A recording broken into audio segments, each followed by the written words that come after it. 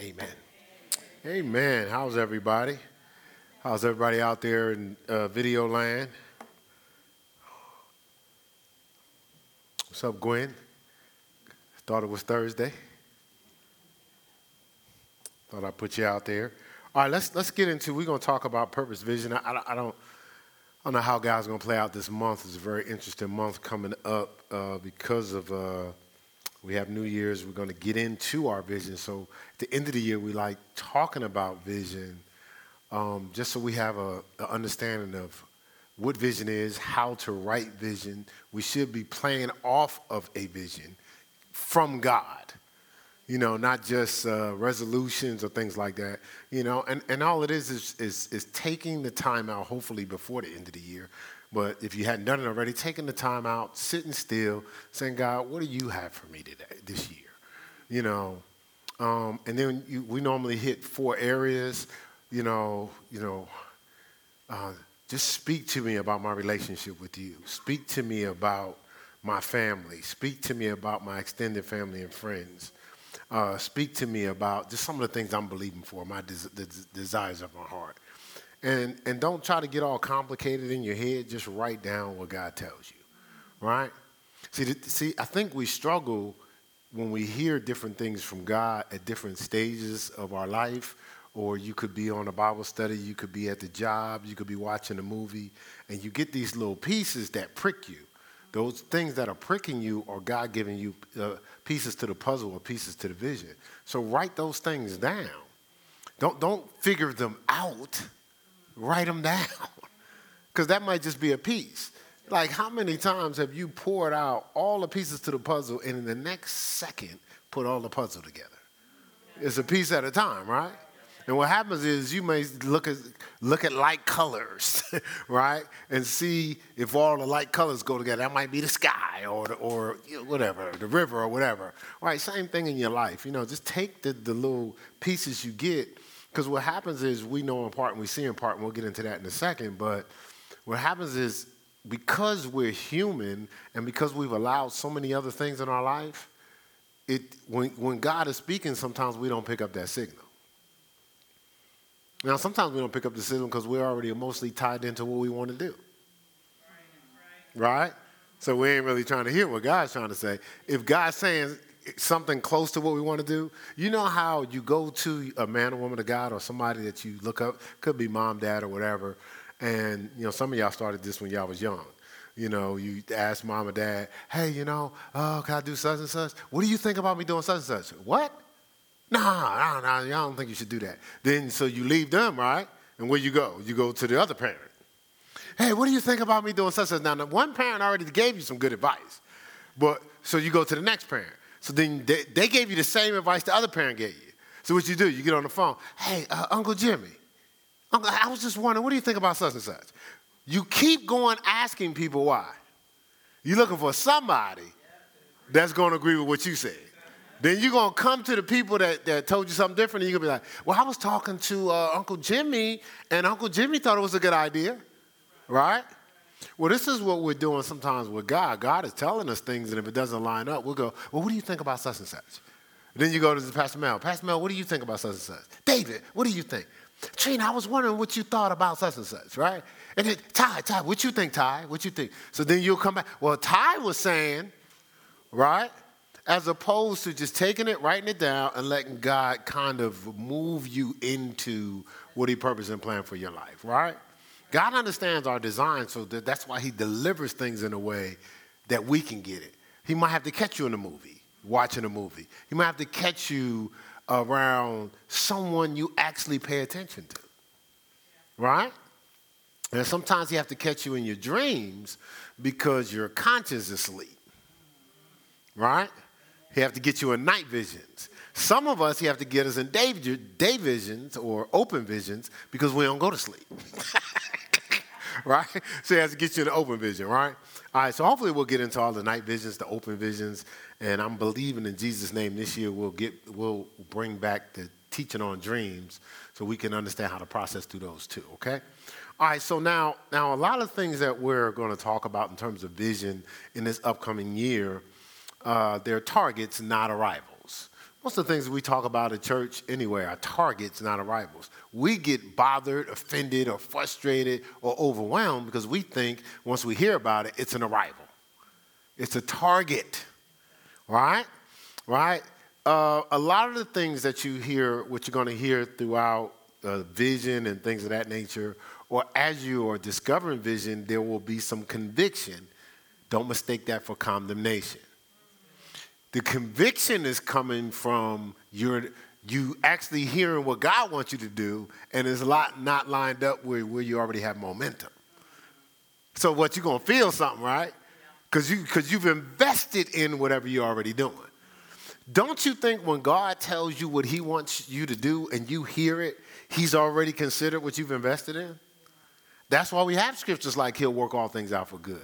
He just needs to know, are you going to be obedient or are you going to wait till you comfortable with doing what I told you to do? That's how we're doing it. So you don't think if you do what I told you to do when I told you to do it, that I've considered everything. So you're going to help me by saying, well, once I take care of this. Remember when there was in situations, whether it was the prophet or Jesus showed up, and the person's like, well, let me go back and take care of some things first. Right? There's one person said, hey, let me go back and because, my family is getting older, so when I bury them, he said, let the dead bury the dead. Because he says, once I put my mantle on you to do something, that's the most important thing. Right? Amen. Elijah put the mantle on Elijah. He was like, hey, let me go back and do such and such. He says, forget you then. Right? This mantle on you is God saying this is what God wants you to do. There is no circumstance in this entire world that's more important than what God wants to do. Right? You got that so far? All right. So we have to prepare for vision. I was listening this morning. Is Joshua 3 this morning? Yeah. So when they were told to sanctify themselves, right? So a lot of times you have to set yourself apart, sanctify yourself. You got to remove a lot of the noise to be prepared to pick up on vision. You can't operate business as usual. You almost have to fast because if you don't fast, you're going to do what you're comfortable with doing. You're going to keep the momentum you've always kept. And so as God's talking to you, you're going to keep getting interrupted by all the things you need to do with the mess you've caused. You know what I'm saying? Like sometimes it's just a mess. Right? You're all over the place. You're caught up with keeping up. So now God's trying to speak to you, but he's like, oh, that's right, I got to take care of this. Oh, yeah, I got to go over here. Yeah, I got to do this. Well, if I don't do this, such and such going to trip. Well, if I don't do this, then they're going to get offended. God don't need all that noise. Right? So sometimes you have to fast to even hear from God, okay? Right? So the scripture says this in Psalm 119. Which one do we want to start with? We're going to read. Let's read it. Let's read it because I always quote it, but let's put our eyes on it, right? Bible study fellowship people, right? Set your eyes on it, right? All right, so let's look at, we're going to focus on verses 105 and verses 130, right? This is what we're going to focus on. So let's start with 130, and we're going to work our way back to 105, okay? All right, so one of the ways we prepare for vision is to make sure we drink, eat a lot of word, right? Because the interest of the word giveth light, it giveth understanding to the simple, right? Now, see, so once I take in the word, it starts to clear all the darkness, because vision is, David, is what? It's about seeing, right? And so sometimes we don't know what to do because we're clouded, right? Like things are we're overwhelmed because it seems like it's too much. I don't know what to do. Should I do this? Should I do that? Should I do this? Right? But the Bible says the interest of the word bringeth light, gives understanding to the simple. So the person at the lowest level of intelligence, the word turns into a genius. Right? At the lowest level. Now remember we went through the levels of intelligence. They're actually designations for intelligence. From imbecile to, Yeah, I went through it before. I'm not going to get through it. I don't want nobody to feel bad, But so they'll test your IQ and determine what your level of intelligence is. That's fine for the world, but as far as God is concerned, drink some word, you automatically go up to genius. You understand what I'm saying? So now I'm trying to hear from God, and God's level of intelligence, as we talked about before, is super genius. It's out of this world, right? Because the Bible says in Isaiah, it says that his wisdom is unsearchable. What it means is it's so mass, right? Imagine just sitting having a conversation with God. We struggle with men and women of God. Having a conversation like, that's too deep. That's overwhelming. I can't keep up. You talking to God now. God speaking about what he's doing. So imagine how exhaustive a thinker God is. He's covered everything before it happened.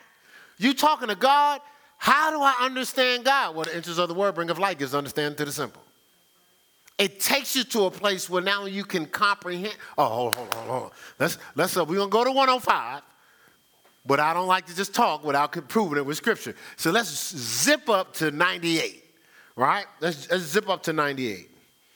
Well, 97. Let's start with 97, okay? It says, oh, how I love thy law. It is my meditation, what? All the day, right? It says, through thy commandments has made me what? Wiser than my enemies, for they are ever with me. So whatever the devil plans, the word has made me smarter than him, right? I know what he's trying to do before he does it. Verse 99, it says, I have more understanding than all my teachers, for thy testimony is my meditation. Now, what that means is when my teachers are teaching, because of my understanding, I comprehend like that. I comprehend like that, right? Because what? Because the words are my meditation, right? Now, these are the scriptures I will give to the college students and the high school students, when they were struggling in school. Verse 100. I have more understanding. I understand more than the ancients because I keep thy precepts. That's saying those that's been around for years. When they start talking, you relate. Because you're in the word, right? Right? So this word, when we take it in, we're going to be able to process what God is saying as opposed to being overwhelmed, shutting it down, or running from it because we're scared we won't be able to do it. Right? We won't be as, I don't know what to do, because we started with the word. You see what I'm saying? We're starting with the word. Sometimes we start with our issue, with our problems, what we're trying to learn and remember. Right? If you're in school, I will get into the word, but I got to study first. No, you get to the word first, and that helps you to process quicker, comprehend better. Does that make sense? All right, good. All right, so now let's drop down here to 105. It says, the word is a lamp unto my feet and a light unto my path. Now, we've talked about this before, but now we're talking vision now, right? So it's a lamp unto my feet. I can't go nowhere unless I know where I really am. Even when you go to the mall, you go to that kiosk and it says what? You are here. Because if you don't know where you're at, it doesn't make a difference where you're trying to go. It's, even GPS, doesn't it say current location? Yeah. You can't lie to the GPS and feel like you're someplace that you're not and think you're going to get where you're trying to go. You got to be honest about where you are. Honest about your current location. Honest about what? You are here. Not where you think you want to be, not where you say you want to be, but there's a reality of where you are, and the word is a lamp unto your feet. It'll show you exactly where you're at. But guess what? As you raise it up in your life, it's a light unto your path. It'll show you where you're going. You'll see clear to where you're going. All right? Does that make sense? You'll be able to see the promised land. Slip that in there. Right? All right, so let's go to Habakkuk now because we're preparing for this word, right?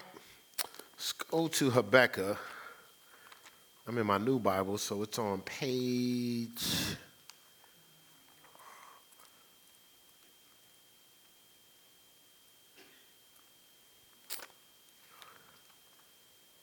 All right, so it should be on page 800 and...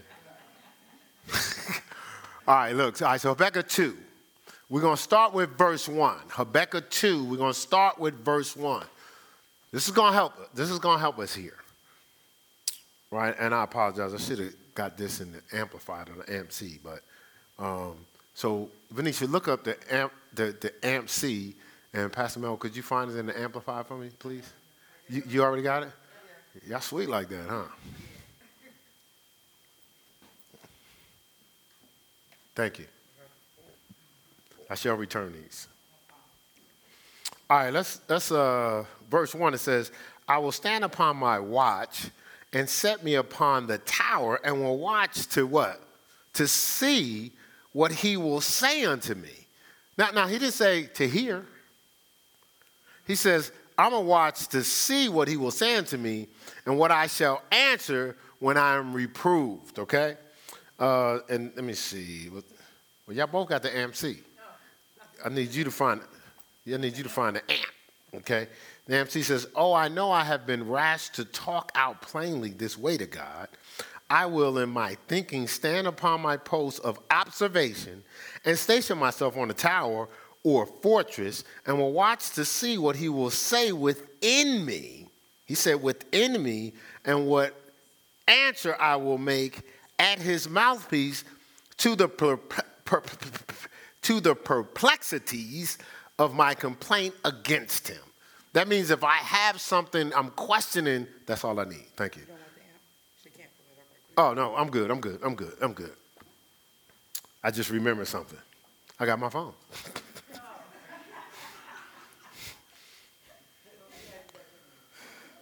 Duh. You got your phone. All right, so this is him saying, like we do, like there's things happening around me that I don't understand. Sometimes I don't even agree with it. And so at times I'm tempted to operate in a level of complaint from this standpoint. God, what are you doing? And why are you allowing this to happen? Now, if I see what God is doing, that's not coming out in my thoughts or in my mouth. But when I don't see what God is doing, for me, it doesn't line up with my understanding, okay? All right, so this is I'm still in the King James, my bad. Amp. All right, so the Amplified says this, I will stand at my guard post and station myself on the tower and will keep watch to see what he will say unto me and what answer I will give as his spokesman when I am reproved. So I'm going to hear God's vision and I'm going to communicate the vision, but I'm going to get it so clear that even when I'm questioned, I can answer, right? It says, then the Lord answered me and said, okay. I'm sorry. I don't want to, we're going to that later. We're going to verse 2 later. Not right now. All right, so this is, his preparation was to be attentive. His preparation was to be attentive, but, so we are growing here at the church, so I'm going to use some examples, not as put downs, but just as we grow up together. So me and Marcus, we've been growing for a long time here. I don't know. Our relationship is how long? 10 years? I don't know. So somewhere in that range. And so we do a lot together. We do a lot, production and different things like that together. So when we first started, because Marcus is a servant. So when we first started, I would give Marcus communication. Marcus would go away. And then, we'd be in a situation. I was like, but what was communicated, he didn't do at that time. So how I am, I'll ask the question. Not how come you didn't do. So Marcus, what did you hear the last time? And he says, such and such. All right, so then we got it down, right? So then we go again, and it wasn't done. So I said, Marcus, what did you hear the last time? Did you write it down? So what he said was, he says, I heard you, and he went to do it before he really absorbed it. You know what I'm saying? Because what was his default? Default is to serve.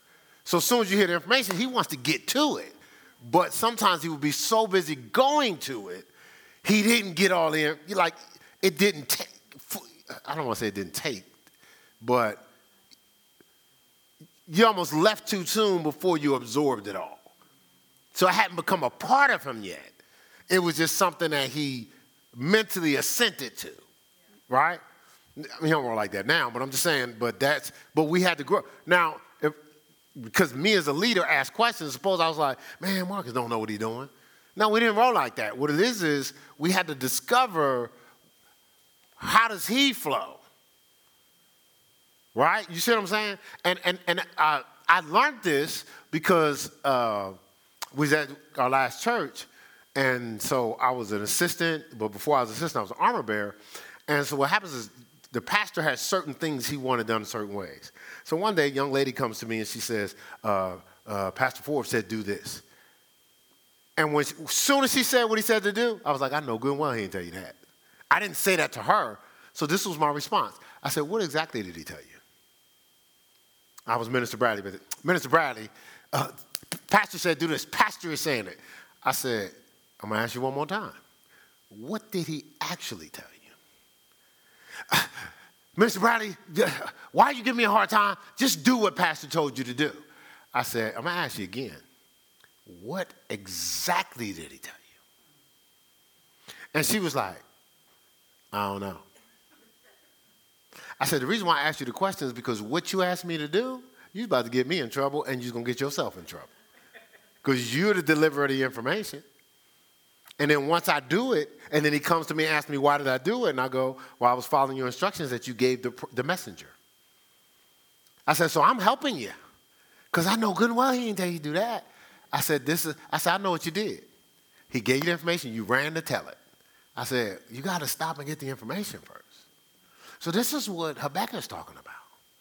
He said, I'm standing upon the watch. I'm sitting there making sure I get all the information. Because I just don't need to know what to do, Gerard. I'm going to have to answer some questions once I start doing it. Right? Like we're pastors. We can't just cast a vision around here. Not at Heirs. Right? There's questions.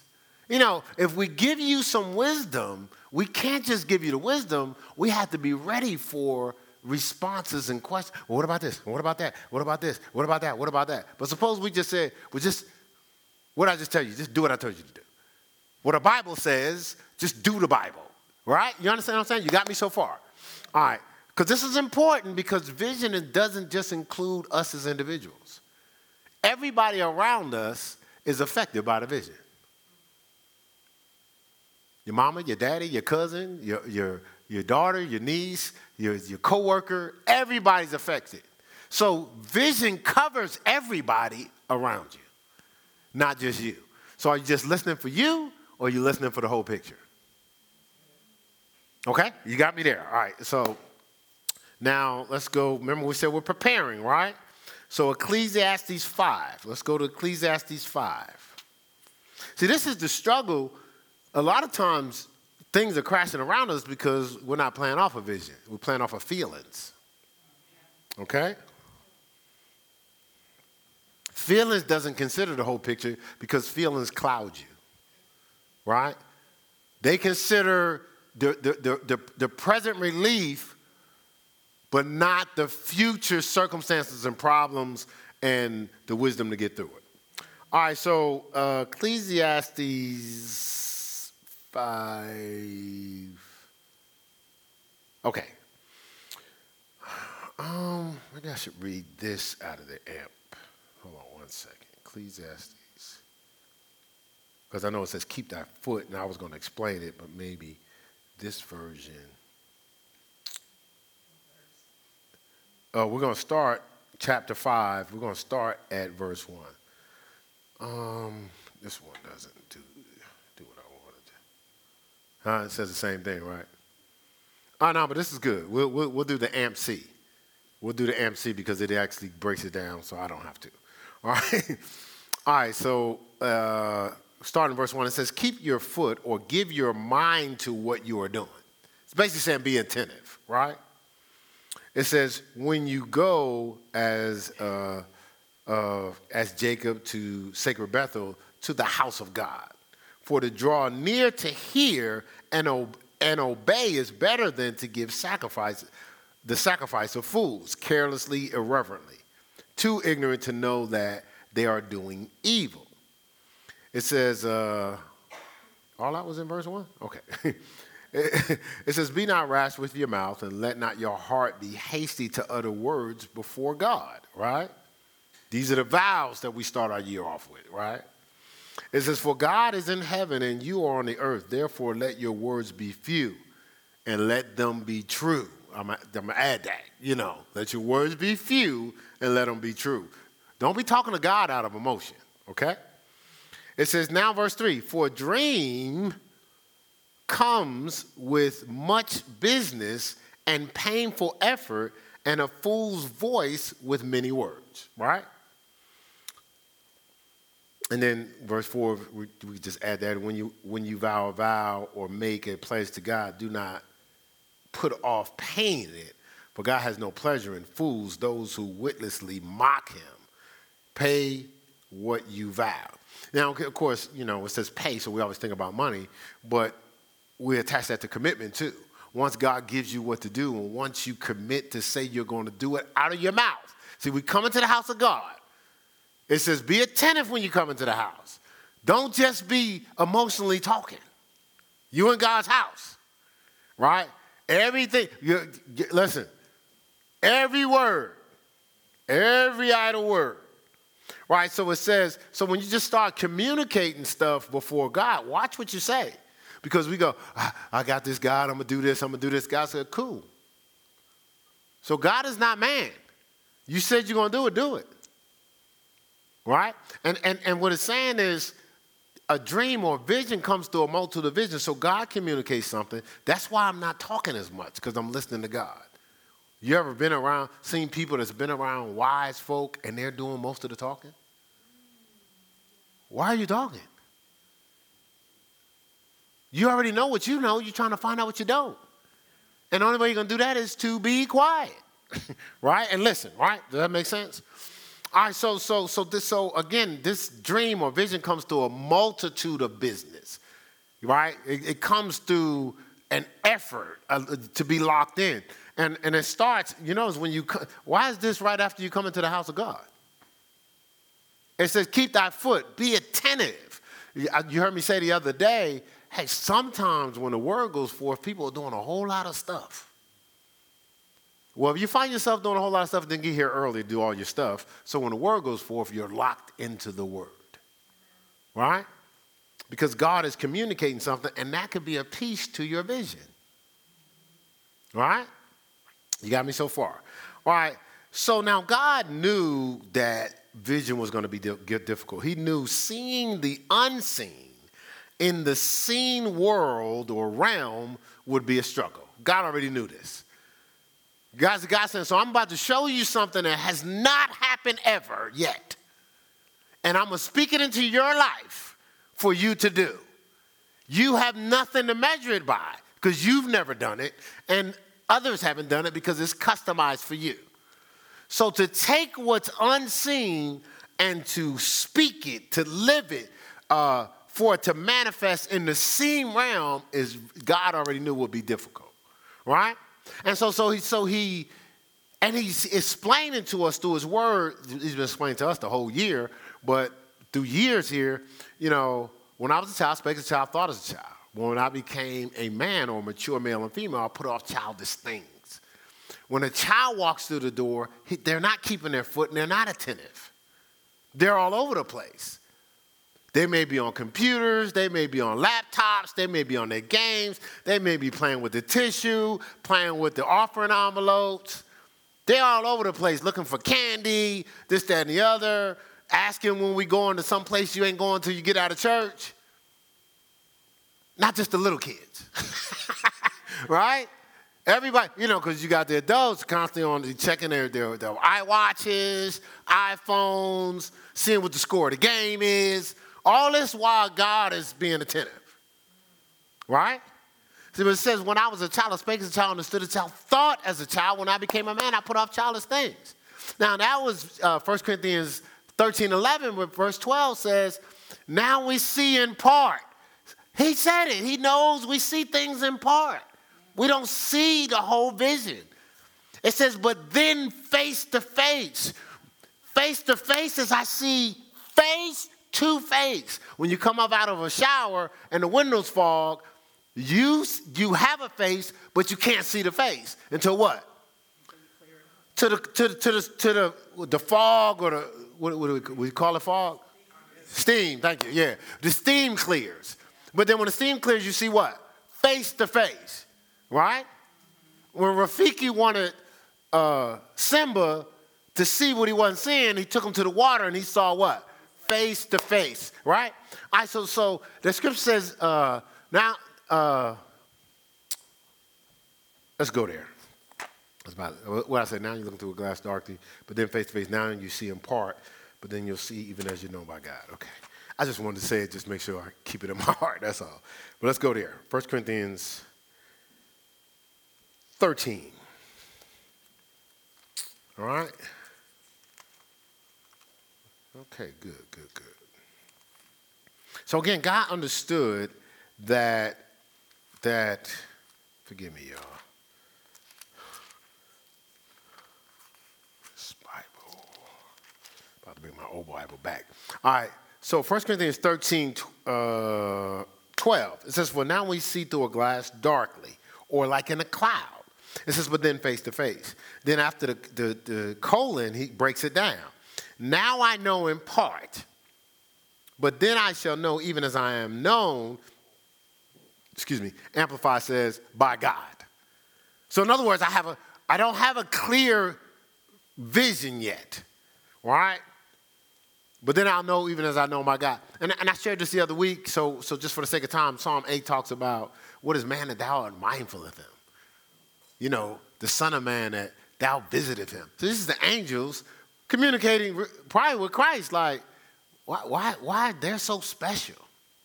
Now, the scripture tells us that we were born in sin or shaping inequity, or shaping inequity and sin that my mother conceived me, right? So we talked about this the other week. We were born into a world of darkness, right? So God knew you're not just going to just operate in vision like that. And so we put fail-safes in for us. And so we talked about this. He says, okay, verily, verily, I say, you must be what? Born again. Right? This is Nicodemus talking to him, right? John chapter 3, 3-6, right? He says, so Nicodemus says, do I go back into my mother's womb? Now, he didn't say, if you think about it, if you want to, you could be born again. He said, you must be born again. It's essential, right? So he says, so I go back in my mother's womb. He said, oh, no, you're talking about being born of water. He says, yeah, you must be born of the water and of the Spirit. So you must be submerged in water, birthed into the earth realm, submerged in the Spirit, so you can break back into seeing in the heaven realm. All right, okay, let's go to John 3 real quick, because I want to highlight something here. This is all connected to God's plan for us to see, and if we operate in God's plan, we'll hear and see God's vision quite clearly, okay? All right, John chapter 3, verse 3. It says, I feel like the singers, you got to, when you're about to hit a note, you got to take a breath, before you go to that next note. I know what you're supposed to do. I just ain't sweet at it like them. All right. All right, so Jesus answered and said unto him, verily, verily, I say unto thee, except a man be born again, he cannot, what? See the kingdom of God. Now I'm living in this earth realm, but I'm supposed to be able to see the heaven realm, right? So he says, you can't even see, like you'll make all your decisions based on circumstances in the earth because you can't see heaven. You'll make financial moves based on what you see on the earth because you can't see heaven. You'll operate in a hustle instead of holy because you can't see heaven, right? Right, so this is what he says. And then Nicodemus said unto him, how can a man be born when he is old? Can he enter the second time into his mother's womb and be born? Now think about it. God is telling Jesus how to communicate to the people in the earth realm. He's giving them his word, and this is something they've never heard before. So they're going to respond based on their natural understanding, right? That's what Nicodemus did, right? How can a man be born when he is old, right? Jesus had an answer because he stood upon a watch and he heard God's word. He heard enough not just to communicate what to do, but he heard enough to answer the questions that he may have, right? Jesus answered, verily, verily, I say unto thee, except a man be born of water and of the Spirit, he cannot enter in the kingdom of God. So now there's one is seeing it, and another is entering, right? He says that which is born of the flesh is flesh, and that which is born of the Spirit is spirit. Marvel not, I say unto thee, you must be born again. Don't get it confused. This is how we're supposed to be operating on earth as it is in heaven, right? Okay, you got that, right? All right, so this was God's plan. And then he tells us in 2 Corinthians 4:18, he says, don't look on the things that you see, for they're temporal. Look on the things that you can't see, for the eternal. What he's saying is, don't be satisfied with what you see, which is mostly circumstances. There's something beyond what you've gone through. There's something beyond what you've experienced. There's something beyond what you've seen others experience. But that's not in the seen realm. That's in the unseen realm. You got that? 2 Corinthians 4:18, and we've been talking about that here at the church. Now, the scripture tells us this, okay, so 1 Timothy 6. 1 Timothy 6.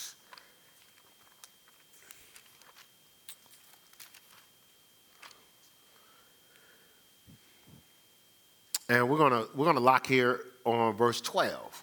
1 Timothy 6:12. All right, so it says this. It says, fight the good fight of faith. Look, lay hold on eternal life, whereunto thou art also called, and hast professed a good profession before many witnesses.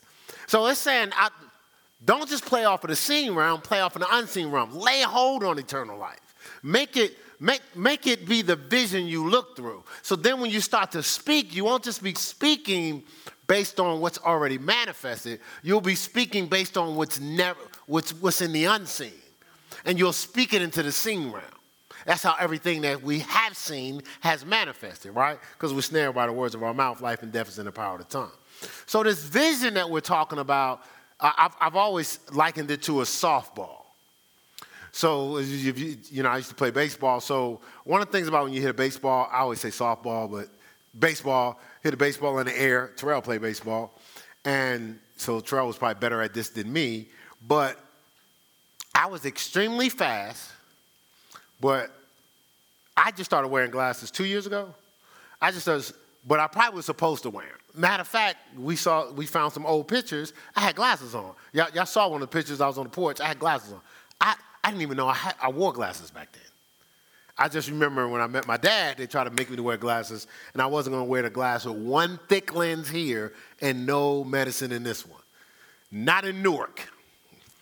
You going to get cracked on, you see me? I'm over here. You see me? I'm over here. People just all types of stuff. So I wasn't going to get embarrassed, wasn't going to wear those glasses.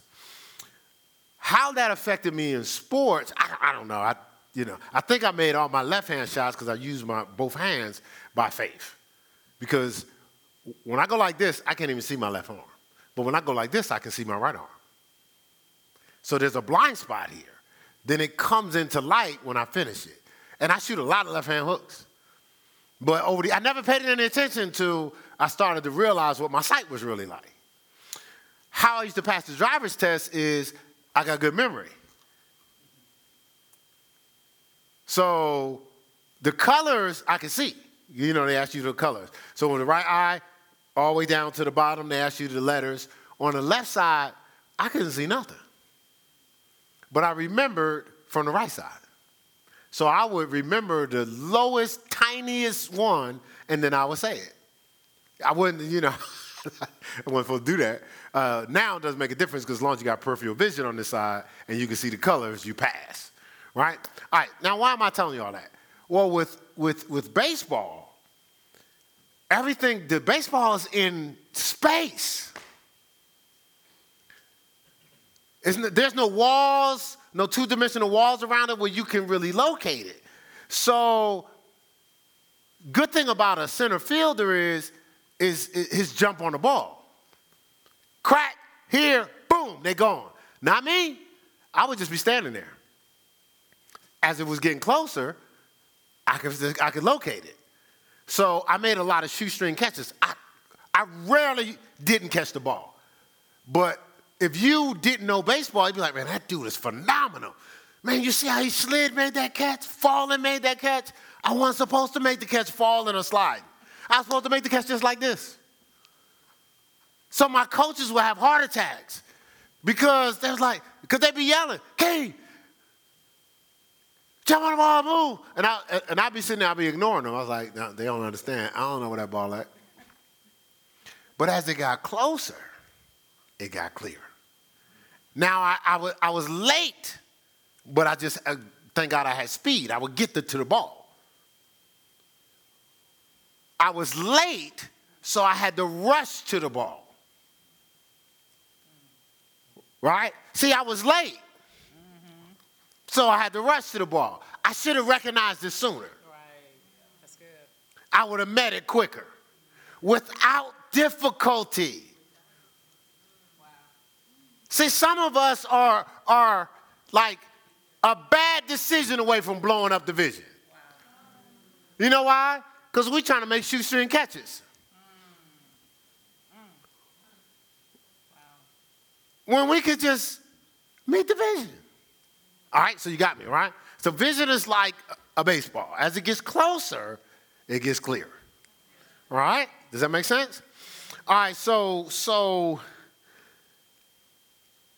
right, let's go to Proverbs 29. Because vision is important. You know, we live this life, and somebody asks you what your vision is, you say you don't know, or what's your vision for this year, and people aren't playing off a vision, but that's why when certain situations come up, you're like, oh, I thought I was going to do this, but that might be a good idea too. And then somebody brings something else up, it's, oh, you know what, that might be the move. Then somebody brings something else, that would be the move. But if you plan off a vision that God told you, even good ideas would be like, man, that's a good idea, but that's not what God told me. You know how many great opportunities I've turned down? Because that's not what God told me to do. And the people were looking at me, and at times, the same thing with my wife, they're looking at us like, are y'all crazy? No, we're not crazy. We're obedient. And we trust God. But if we're not planning off a vision, hey, man, this might be a good idea too. Man, this church would be all over the place. Because you know how many concepts there are for church? But there is a vision for Heirs Christian Center Church. All right, okay, you got me. You right? You with me, right? Ain't nobody going nowhere. All right, so Proverbs 29, verse 18. Now look at this. It says, where there is no vision, the people perish. But he that keepeth the law, happy is he. Where there's, okay, what's that? Hold on. Because there's another verse. Yeah, which one is that? I'm thinking it's the Amplified, but I could be wrong. It's not the Amplified. But I'm going to read the Amplified. I'm going to read the Amp C. You know, it says, where there's no vision, no redemptive revelation of God. It says, the people perish, but he who keeps the law of God, which includes that of man, blessed, happy, fortunate, enviable is he. Or another version says, where there's no vision, people cast off restraint. Yeah, that's what I'm reading. But what version do you have? Oh, that's King James Version. King James Version don't say people cast off restraint. That's not the King James Version. Yeah, King James with no vision, people perish. Yeah. But there's another version that says people cast off restraint. Now, cast off restraint means, so I have boundaries and I have restraints. And it's the easy read? ESV. So that's not the easy read, that's the what? English Standard Version. Okay. So English Standard Version, right? When it says people cast off restraint, now think about it. When I have vision, because we do have vision, there's things that come at us, but we're restrained from doing anything that's going to take us out of God's vision. When there's no vision, people cast off restraints. They're all over the place, right? So God understands not only vision is hard to see, but it's hard to stay locked into. Life is hard when you have no vision, right? Because now there's nothing to keep you on that narrow path, right? Vision keeps you locked in, not all over the place. Do you understand? All of us have a lot of, we can say 20 to 30 good things we can do, but only one best thing? What we're purposed to do? And so a lot of times we get caught up doing what we can do, and it distracts us from what we're purposed to do. Right? That's why we're talking about purpose vision. And we can, years go by, and we go, I'm doing something very noble. And I've been doing this for a while, and, the people like me. And God is sitting there, I don't care who like you. I don't care how noble it is. Like, I don't care even if you like it. Is it what I designed you to do? That's where your fulfillment is. Okay? All right. All right, good. Guess we're going to talk about this another day. Right? All right, so what he's saying is the blind people are perishing without purpose because of lack of vision. See, without vision, I can't see. My people perish. So the blind are perishing without purpose because they have lack of vision. Let's go to, let's go to Hosea.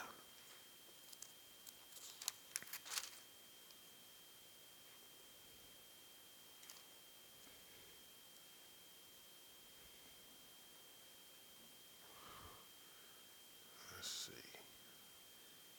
see what this version says. We're going to go to Hosea 4.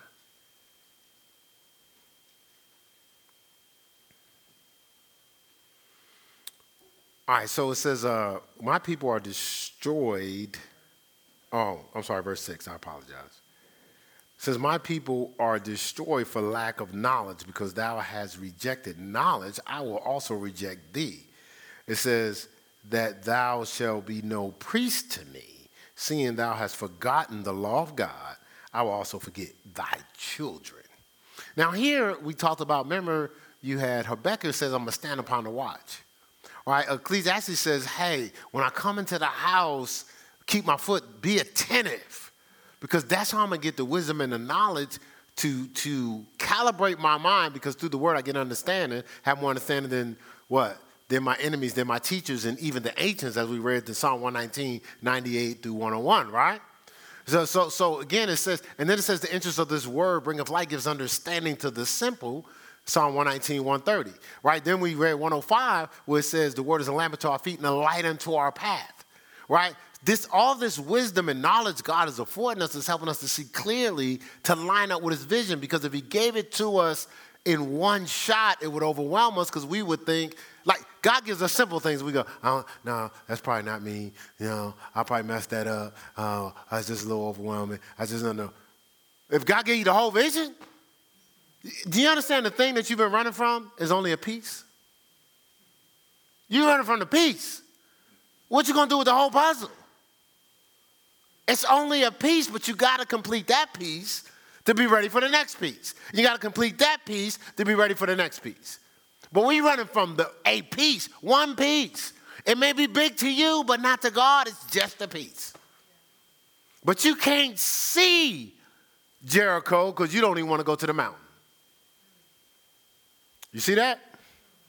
All right, so vision is designed to guide your gift to its place of maximum use, its place of purpose. So vision is designed to guide your gift to its place of maximum use, its place of purpose. This is on the video, so you go to video, it's actually written down there, so just in case I'm going too fast, right? All right, so vision is designed what? To guide our gifts into its place of maximum use. So some of our gifts are being used, but is it being used at maximum? Its place of purpose. We're actually, someone told me their vision this year, actually, it was, no. It wasn't Janae. She wasn't on the conversation. It was the guys. Clint. Yeah, so he was talking about stewardship, right? So he was talking about stewardship when we was at the table, right? I'm correct, right? Right, he's talking about stewardship. So this is the thing, like stewardship is, you got to be a proper steward of your gifts too. You can't just be wasting your gifts. Well, what God didn't intend them for, you have to get maximum use out of your gifts. See, and the Lord was showing me that some people see it and lose sight of it while right in the midst of it. I'm going to say it again. Some people see it and lose sight of it while right in the midst of it. They're right smack dab in the middle of it and can't see it right in front of their face. Right? James 1. This explains things. James 1. We'll start at verse 23. Again, we're talking about purposed vision.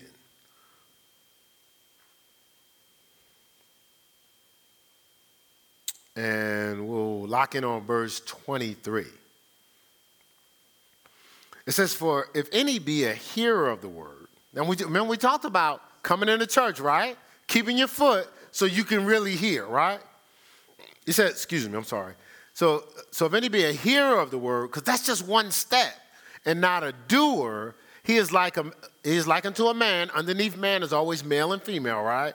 He's likened to a male and female, beholding them their natural face in a glass or in a mirror. For they beholdeth themselves and goeth their way, and straightway forgetteth what manner of man or male or female they were. So look.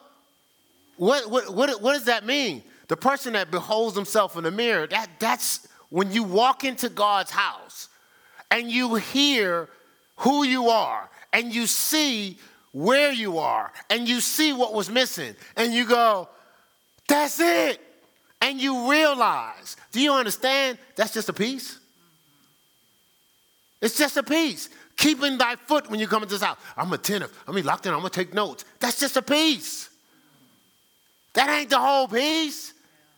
We think we doing God a favor because we took notes.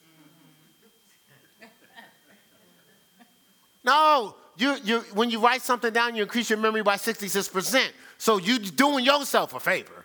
But that's just a piece. It says if you're a hearer of the word and not a doer, if you're not going to be obedient. See, behold yourself in the mirror. Oh, man. Oh, I knew it. Oh, that's it. And then it says goes his way, not in the path of what you see, not harmonized with what you just realized, making that your new obedience. I'm going to recognize what I'm supposed to do, and I'm going to go back to doing what I was doing before.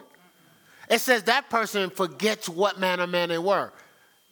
They see it, and they lose sight of it right in the midst of it. That was a moment to change your life forever. And you went back to your default as if it's okay. That is costly. Some people never recover from those moves. And spend their time going, I don't understand why God didn't come through. God is saying, I already showed up. Told you exactly what to do. See, having the readiness to avenge all disobedience when your obedience is fulfilled. Man, people come to us all the time saying, okay, I just need to know what to do. Did you do what God told you to do the last time? Well, no, I ain't do that yet, but I just want to know what to do now. Same thing you're supposed to do the last time. There's no new plan. Why are you trying to go to step 2? You ain't do step 1. 2 Corinthians 6, having a readiness to avenge all disobedience when your obedience is fulfilled. God has a specific plan. Your obedience is lined up with that. So you can't go, well, statute of limitations, I done blew it now. Where do we start from here? Same place we were supposed to start when you decided to pretend that you was in a cloud and you knew exactly what you're supposed to do. No, I'm just saying right now, because that was back then. No. Obedience has no shelf life. That's true. It don't get stale. It don't rot. It doesn't lose its potency. Obedience is eternal. So when you wake up, you don't have to look for what to do. That's good. You already know what to do. what you decided not to do when God told you what to do and you thought you could run. All right? Y'all still with me, right? All right, so again, when we're not obedient to what we see, God's giving us a piece of the vision, the more we start to eat on it, the more we start to step into it, it becomes clearer and real to us. And then something starts to stir up in us, the gifts in us. We start to realize, oh my God, that's what I'm supposed to be doing the whole time. And then you start to believe even more. You walk by faith at first, not by sight. But more and more, you start to see it like it's real. It becomes you, right? So that makes sense. I see. So there's things right around us now that God has been revealing and trying to show us for a long time. If you recalibrate what you're doing right now, you'll start to see what you've been missing. Now, we ain't going into next year with the whole, man, I just been running from God. What is that? What does that mean? How do you run from someone that's omnipresent? He's everywhere. So old song says you can't hide from yourself. Where you go, there you are. You can't hide from God. Everywhere you go, there he is. So there's no such thing as running from God. See, that's something we tell ourselves, and then we wear it like some type of cool thing. Man, I just, I'm called too, man, but I just been running from God. Man, listen, I would start running as soon as I make that statement. How are you going to run from, why is running from God an option? So, you think it's disappeared. It hasn't disappeared, it's out of sight. It's a difference. It hasn't disappeared, it's out of sight. So that means it's still there, you just can't see it. Because you're looking through the wrong lenses. Disobedience clouds you. Obedience clears your vision, right? Remember when you had Elijah and his servant, and all these kingdoms was coming after him, because Elijah kept telling their business. He saw so clear. Remember, you have more understanding than even your enemies. He saw so clear. He was telling the king, they're going to be over there in the bush. We don't want to go that way. Oh, they're going to be east. We're going to go west. Then they would try to reset themselves, and let's say they're on the south. Oh, no, we're going to beeline, go different. We're not going south. They're over there. And so the king's asking his boys, how do they know where we're going to be at? They're not here. Oh, they got a man of God in that camp. He's telling them stuff we're doing before it happens. And these guys got together. They were so upset. They was like, they brought armies for a man. Listen, they didn't bring a man. They didn't bring special ops, a sniper. They brought armies for a man. So the servant says, Master, look. He said, we good. What do you mean we good? See, sometimes when you're around a man or woman of God and they're not reacting like you're acting, because they see something you don't see. We good. What do you mean we good? We good, man. 2 Kings 6.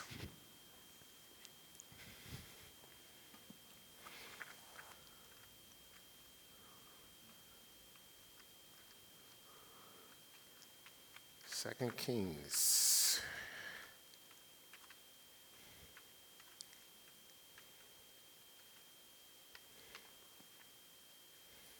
So I think they tried to make this Bible with less pages. They got like 4 chapters on like 1 page. All right, so 2 Kings 6, and we'll lock in here at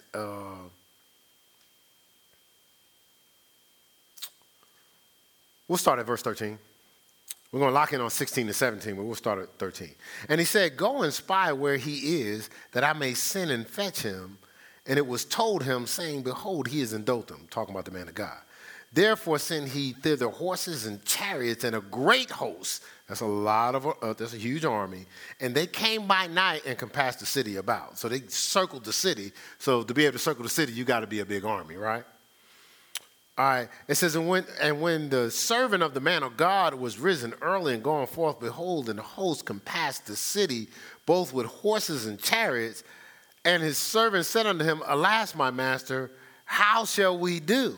And he answered, Fear not, for they that be with us is more than they that be with them. And Elijah prayed and said, Lord, I pray thee, open his eyes, that he may see. And the Lord opened the eyes of the young man, and he saw, and behold, the mountain was full of horses and chariots and fire round about Elijah. So there was something going on in the seen, and at the same time, there was something going on in the unseen. Do you understand there's something going on right now in your life in the seen, but there's something else going on in the unseen? That's why you don't look at the things that you see, for they're temporary, subject to change. Look at the things that you can't see, for they're eternal. Right? But when we take on the lust of the flesh, the lust of the eyes, and the pride of life, it clouds us from seeing the unseen. So we can't lock in on God's vision. So we keep making these flesh moves. Now look here, 1 Corinthians 14. 1 Corinthians 14. I don't know why I thought I was going to finish this today. Wishful thinking, buddy. Or blissful thinking. Let me see. All right, so 1 Corinthians 14, and we're going to start here. No, we're going to lock in. It's a whole lot here. So we're not going to go through the whole thing, but we'll do verse 1. It says, follow after charity. That's love, right? It says, desire spiritual gifts, but rather that ye may prophesy. Now, again, as the chapter goes in, it starts to break down prophecy and the gift of tongues. But it's breaking down, prophecy in the unknown tongue. So you have a devotional language to tongues. Well, let's read verse 2, just so I'm not making up stuff. Verse 2 says, it says, but rather that you may prophesy. It says, for he that speaketh in an unknown tongue speaketh unto men, but not unto God. For no man understandeth him, howbeit in the spirit he speaks mysteries. Verse 3, but he that prophesies, now that's talking about the gift of tongues, speaketh unto men to edification, exhortation, and comfort. Right? It says, he that speaketh in an unknown tongue edifieth himself, but he that prophesies edifieth the church. So that's why you know it's talking about speaking to the entire church. Prophesying means the gift of tongues. And there should be an interpreter. The scripture goes on to say that. I'm not going to get into all that right now, but you can read 1 Corinthians 14. An unknown tongue is our devotional language when we are baptized or filled with the Holy Spirit, where we speak in an unknown tongue. Just like, you think about babies. Babies just came from where? Heaven. So they speak what? What we call Babel. But get two little kids together and listen to them. It sounds like they're saying something. You just don't know what it is. It don't really sound like Babel because they talking and they're responding to each other. See, it's Babel to us. Remember, when they teach you, when you have children, they teach you, okay, first they'll start speaking words. They may that, saying the same thing over and over and over, right? Then they'll start be babbling sentences, right? Then it's still Babel. They're calling it Babel because they're natural people. But it's not Babel, it's heavenly language. We train them to speak English. And when somebody learns to speak English, what? Mama. Well, we don't go, they done lost their mind. They keep you saying the same word over and over and over. But if somebody starts speaking in tongues, they go, oh, see, something wrong with them. No, they're learning their heavenly language all over again. Now, why is that important? Because when you speak in an unknown tongue, you're speaking out mysteries, right? You're snared by the words of your mouth. See, so because your understanding is not in the way, you're speaking out in harmony with God's will is and what God's vision is. That's why it says, pray that you may prophecy, that you may speak out what God is saying. But see, ain't nobody going to speak in an unknown tongue when you're in the flesh because you're going to get in your head and go, that don't make no sense to me. And you'll shut it down because it doesn't line up with your understanding. But the Spirit utters groanings that you wouldn't speak because your understanding will get in the way. That's Romans 8:26, right? So it tells us to pray. It tells us to to focus on prophesying, speaking out mysteries, right? See, God understood we would be in mysteries. Even the parables, he says, a mystery to them and not to you. It's been given to you to understand this stuff. It's a mystery to them. Why are we in mysteries? We're in the kingdom.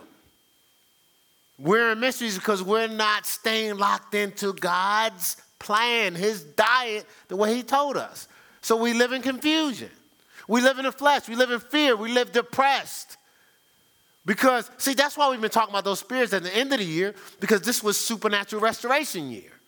Get our minds back so they can be used for the way God designed them to use. Our imagination can be used to see visions and dreams, not nightmares, not worst case scenarios, not envy and jealousy. I think they think they're all that. Where you at? Where you going? Why'd you smile? Who's that calling? What are we doing? That's not what our imagination was given to us for. To spend our whole life protecting against somebody playing us? Let them play you and you go fulfill the vision. How about that? We spend every day trying to make sure nobody plays us because we're in fear. Right? But if we're in obedience and we're walking by faith, you don't have to worry about nobody playing you because what am I doing? Jeanette, I'm doing what God says. So even if somebody tries to take advantage of that, God's going to work that out for good because I'm being obedient to what God says. Only time I worry about getting played is when I'm doing what I want.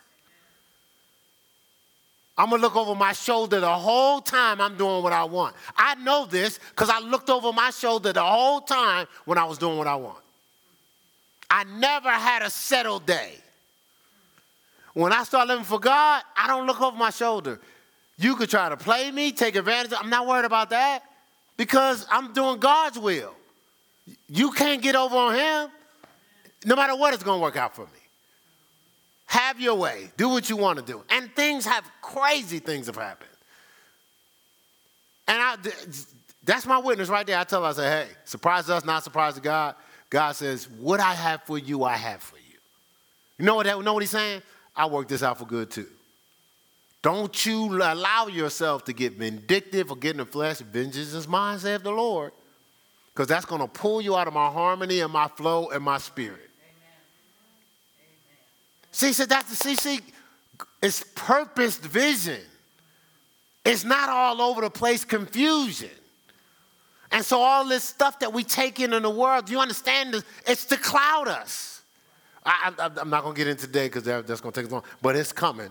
It's in this installment, okay? It's in here. It's in my notes. It's right there. I want to get to it, but I'm not, right?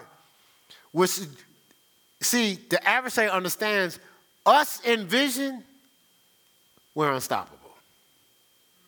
Us clouded, we can be easily exploited. Because he ain't got to do no work. We play ourselves. False evidence appearing real. All right, so I'll end here. We'll get into the other stuff next. Next week. Because that'll be after the first, right? Yeah. So Sundays we'll talk about the vision of the church, and then Wednesdays we'll talk about purpose vision. See, that'll work. Yeah, that'll work. See, we just figured it out all the day, right? All right, so I'll just give you this to end. See, this is the thing. The world wants to flip our gifts into suffering by binding us to a use that's not purposed for. See, so in other words, we're gifted. What the adversary does, remember, he's not a creator. He didn't create none of us in our gifts. He's a perverter. He can only take what God created and try to twist it. So what he tries to do is twist our gifts so it's not used for its purpose use, right? So once you take a gift and you put it outside of its design, right? Now you're gonna suffer. There's nothing to support it. There's nothing to, you heard when Paul was going through his process, what was he told? There's much people in this city. Why? To assist him with purpose. All things work together for good for those who love the Lord and are called according to what? His purpose. Right? Everything is set up to galvanize itself to assist you in fulfilling purpose. Anything outside of that, you're on your own. There's no support there. And that's going to be suffering, right? Miles Monroe said this: if you don't understand the purpose of a thing, you'll abuse it. We don't understand the purpose of our gifts, and we've been abusing it, right? Scripture says the suffering of this present time are worthy to be compared to the glory that shall be revealed in us. So when we seek ye first the kingdom of God and his righteousness, and all things will be added unto us, which is what we're supposed to be doing. That's just our prescription to make sure our gifts stay locked into God's will. Well, or into God's kingdom. When we use our gifts for kingdom work, the suffering of this present time doesn't measure up with the weight of the glory that's coming. So what you do, you're enduring. Now you have need of patience. After you've done the will of God, you might receive the promise. You see what I'm saying? Now you can count on joy when you fall into diverse temptations or different tests and trials, knowing this, the trying of your faith, work as patience. Let patience have its perfect work, that you'll be perfect and entire, complete, lacking nothing, because all that glory will be on you. But we move because it's quiet. We move because it seems like there's no activity. We move because we have withdrawal from the corruptible appetites that we've given ourselves. You know, it could be things, it could be stuff, it could be lust, it could be 1,000 things. But a lot of times your how you fed yourself is calling, and it's pulling you away from your calling. And what you have to do is you have to go through the agony of changing your appetite. Right? You know, you got to, like I've had to change over the years, I've had to change my appetite. Like every year it seems like I'm changing something, right? Like we were talking the other day, it's like, is there anything you can eat? Right? But there's things, what I've been discovering, there's things my body has already been telling me I can't eat. Like we wait till we go to the doctor, our body's already telling us. It's bloating, it's breaking out. We don't change our diet. We go, we'll take on more poison, medication. That makes no sense. The stuff that you're taking in is converted into poison, called food, all this processed stuff. Your body's reacting to it. You get used to how your body's reacting. Like we're not supposed to drink milk at a certain age. You know that, right? Did y'all know that?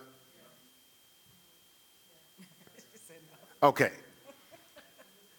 So when babies are younger, they give them milk. But I don't think they're giving them the milk from the store. You know, this come from the mom and stuff like that. Okay, whatever. All right, so they can't process food. But as you grow, everything on your insides now develop where it can't process milk. Your body doesn't know what to do with milk. So people have diarrhea or they create names, lactose intolerant, right? But we're not designed to process milk. So that's why your body be acting all crazy. The trip is, I knew this. I forced myself to drink milk because I like cereal, boxes of cereal, right? So when I first started drinking milk, I'm not trying to be gross, I had diarrhea every day. But I was going to drink that milk because I wanted them, Sugar Smacks and Fruity Pebbles and Lucky Charms, It's magically, never say, I wanted them little marshmallows, really. I didn't really like the whole Lucky Charms, right? But as I got older, I read an article. I don't know, I might have been in high school or maybe just getting into college. When I read the article, I was like, that kind of makes sense. We're not supposed to process milk. It wasn't no news flash or nothing. It was just like, that makes sense. I stopped drinking milk.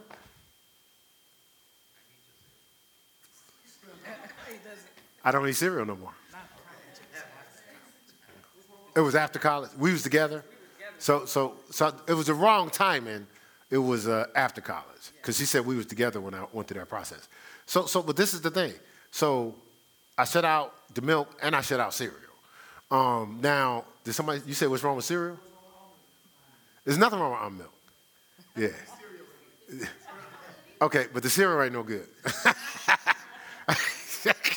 Yeah, so I just shut it all out. And I've had almond milk, stuff like that. All right, so oh man, I was supposed to go on somewhere with that point. Some we ignore the things that God is telling us through our bodies, whether we're ingesting Thank you. things. All right, so so for years, my body was already telling me, stay away from this. But I overrode it based on how I feel. Yeah. So my body's reacting. Like, you know, women always get a hard time for bloating, right? You know, you not get a hard time, but, you know, guys bloat too, right? They look pregnant sometimes. See how she jumped in? And she's like, right. All right. But those are, you know this, right? You know, like you have bloating, but you also have like people combine enzymes. They don't even know it. You know, like growing up, we were taught, you know, you want to be a baller, you know, just and you want to put on muscle, meat and potatoes. It's two different enzymes. Your body is like, one enzyme is breaking down the meat. Another whole enzyme is breaking down the potatoes. You know what that called? You know what that's called? Gas. We just eat stuff, especially y'all. What you call it back? What you like? What is it? Soul food. Oh, soul food. You eat everything. So basically, it's a smorgasbord. You eating a buffet on one plate. All the enzymes are going wild in your body, and it's creating gases. Now I said all that to say, you got gases, you got breaking out, you got all this stuff. Your body that God designed is telling you, don't do it. We get comfortable with it. It's the same thing with purpose, right? You breaking out in your life, Oh my goodness. right? That's good. You getting gassed in your life too, right? But you're constipated in your life too, but you're tolerating it when the whole time your life is telling you.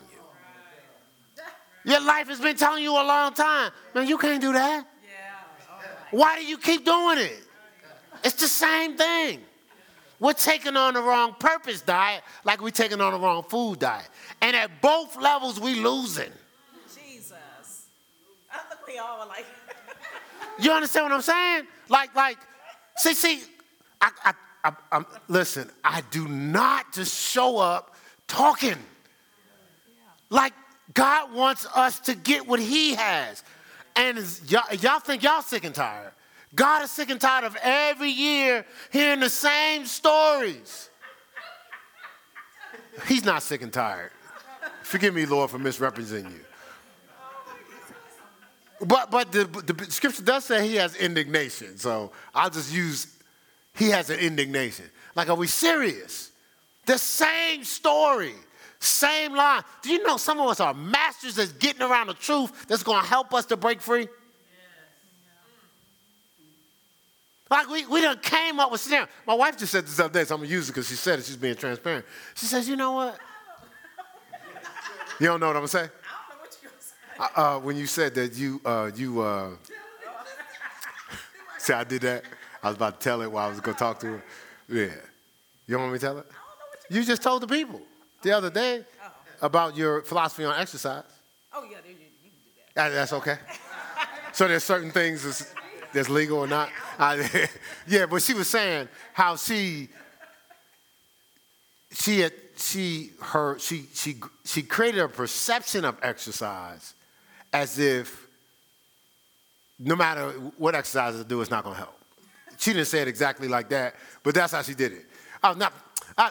That ain't going to do nothing because I tried that before. You know what I'm saying? Kind of like that, right? But I used her because she came out and said that's what she was doing.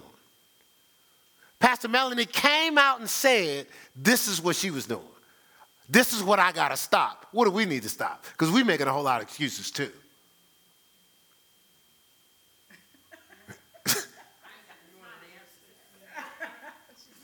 What you say? I ain't got no time? Yeah, but I wasn't even talking about exercise. You put yourself out there. But I wasn't even talking. I was just saying in general, fulfilling what God told us to do. And I'm going to tell you as a pastor, and I know I'm speaking for her, but I know she feels this way too. It's not about, man, what's wrong with you? Man, nobody got time to be thinking about what's wrong with you. It's more about nobody want to see you hurting. Nobody, like I care about people. So you think I'm telling this person the truth. Here you go, why you always getting on a, do you understand? It's my job to shake you out of that mess. Because if I don't, we're going to have another year where you're hearing, I just don't believe, well, how come that's happening for them? Because you ain't doing what God told you to do. You see what I'm saying? So, like, listen, I do not have a bone in my body that looks at people from a perch like, that's a shame that you, nobody got time for that. It hurts too much to see people not being fulfilled. Do you understand? That's what it's about. And so you could not like me. You could not like the truth. You could not like, you don't even have to like the package. If you do what you're supposed to do, fine. You can never speak to me again. I'm good with that as long as you're fulfilled. Do you understand that's what the goal is? And so we can't do that being lazy, making excuses, acting like you stuck. I'm going to tell you the reason why I say acting, because you ain't stuck when it comes to running from stuff. All of a sudden, you done got out that quicksand. And you fast. You probably got a good time in the 40 in the quicksand. But when it comes to obedience, all of a sudden you stuck. Wow, hey, don't judge me. God ain't finished with me yet. God been finished. He even said it. It's finished. He done. It's on us. He said, I know that probably sounds humorous, but that wasn't no joke. Genesis 2:1. God was finished with the heavens and the earth and all the hosts of them. The entire occupation. Jesus' 7 last words, one of them was what? It is finished. That was a hint. He was like, it's finished. Get with it. Nothing else is coming. You have what it takes to manifest the fulfillment I have for your life. You looking for me to create something new? Listen, I'm God. That's what God is saying. I'm God. I done created it all. Thought of that. Every time you open your mouth with an excuse, thought of that too. Thought of that too. I knew you would do that. Thought of that too. You finished? You want to just be obedient? Come on, because that's it. Come on, let's be honest. It really is just consistent obedience, right? If we could be honest with ourselves. It's okay. It's okay. Like, I already know, so you don't have to. You're not being exposed. God already know. I already know. Jesus already know. Holy Spirit already know. So you ain't hiding. We see it. And I'm gonna tell you right now, the reason why we're talking like we're talking today is because of what God told us. Why would He restore you the whole year for you to go in the next year broken again? Right. That makes no sense. That ain't what next year's vision is not supernatural restoration. So I hope you embrace the restoration this year. We ain't building no new homes, no nothing. That's not what next year's vision is. You should have did all that this year. I was about to say something, I'm not going to say it. Let's stand on our feet. No, not stand on our feet. Anything, I thought it was Sunday. I do that. So anything that stood out for you, either online or in the house, how were you challenged? What did it make you think about? What do you want to make sure you leave in 2023 and not bring in 2024?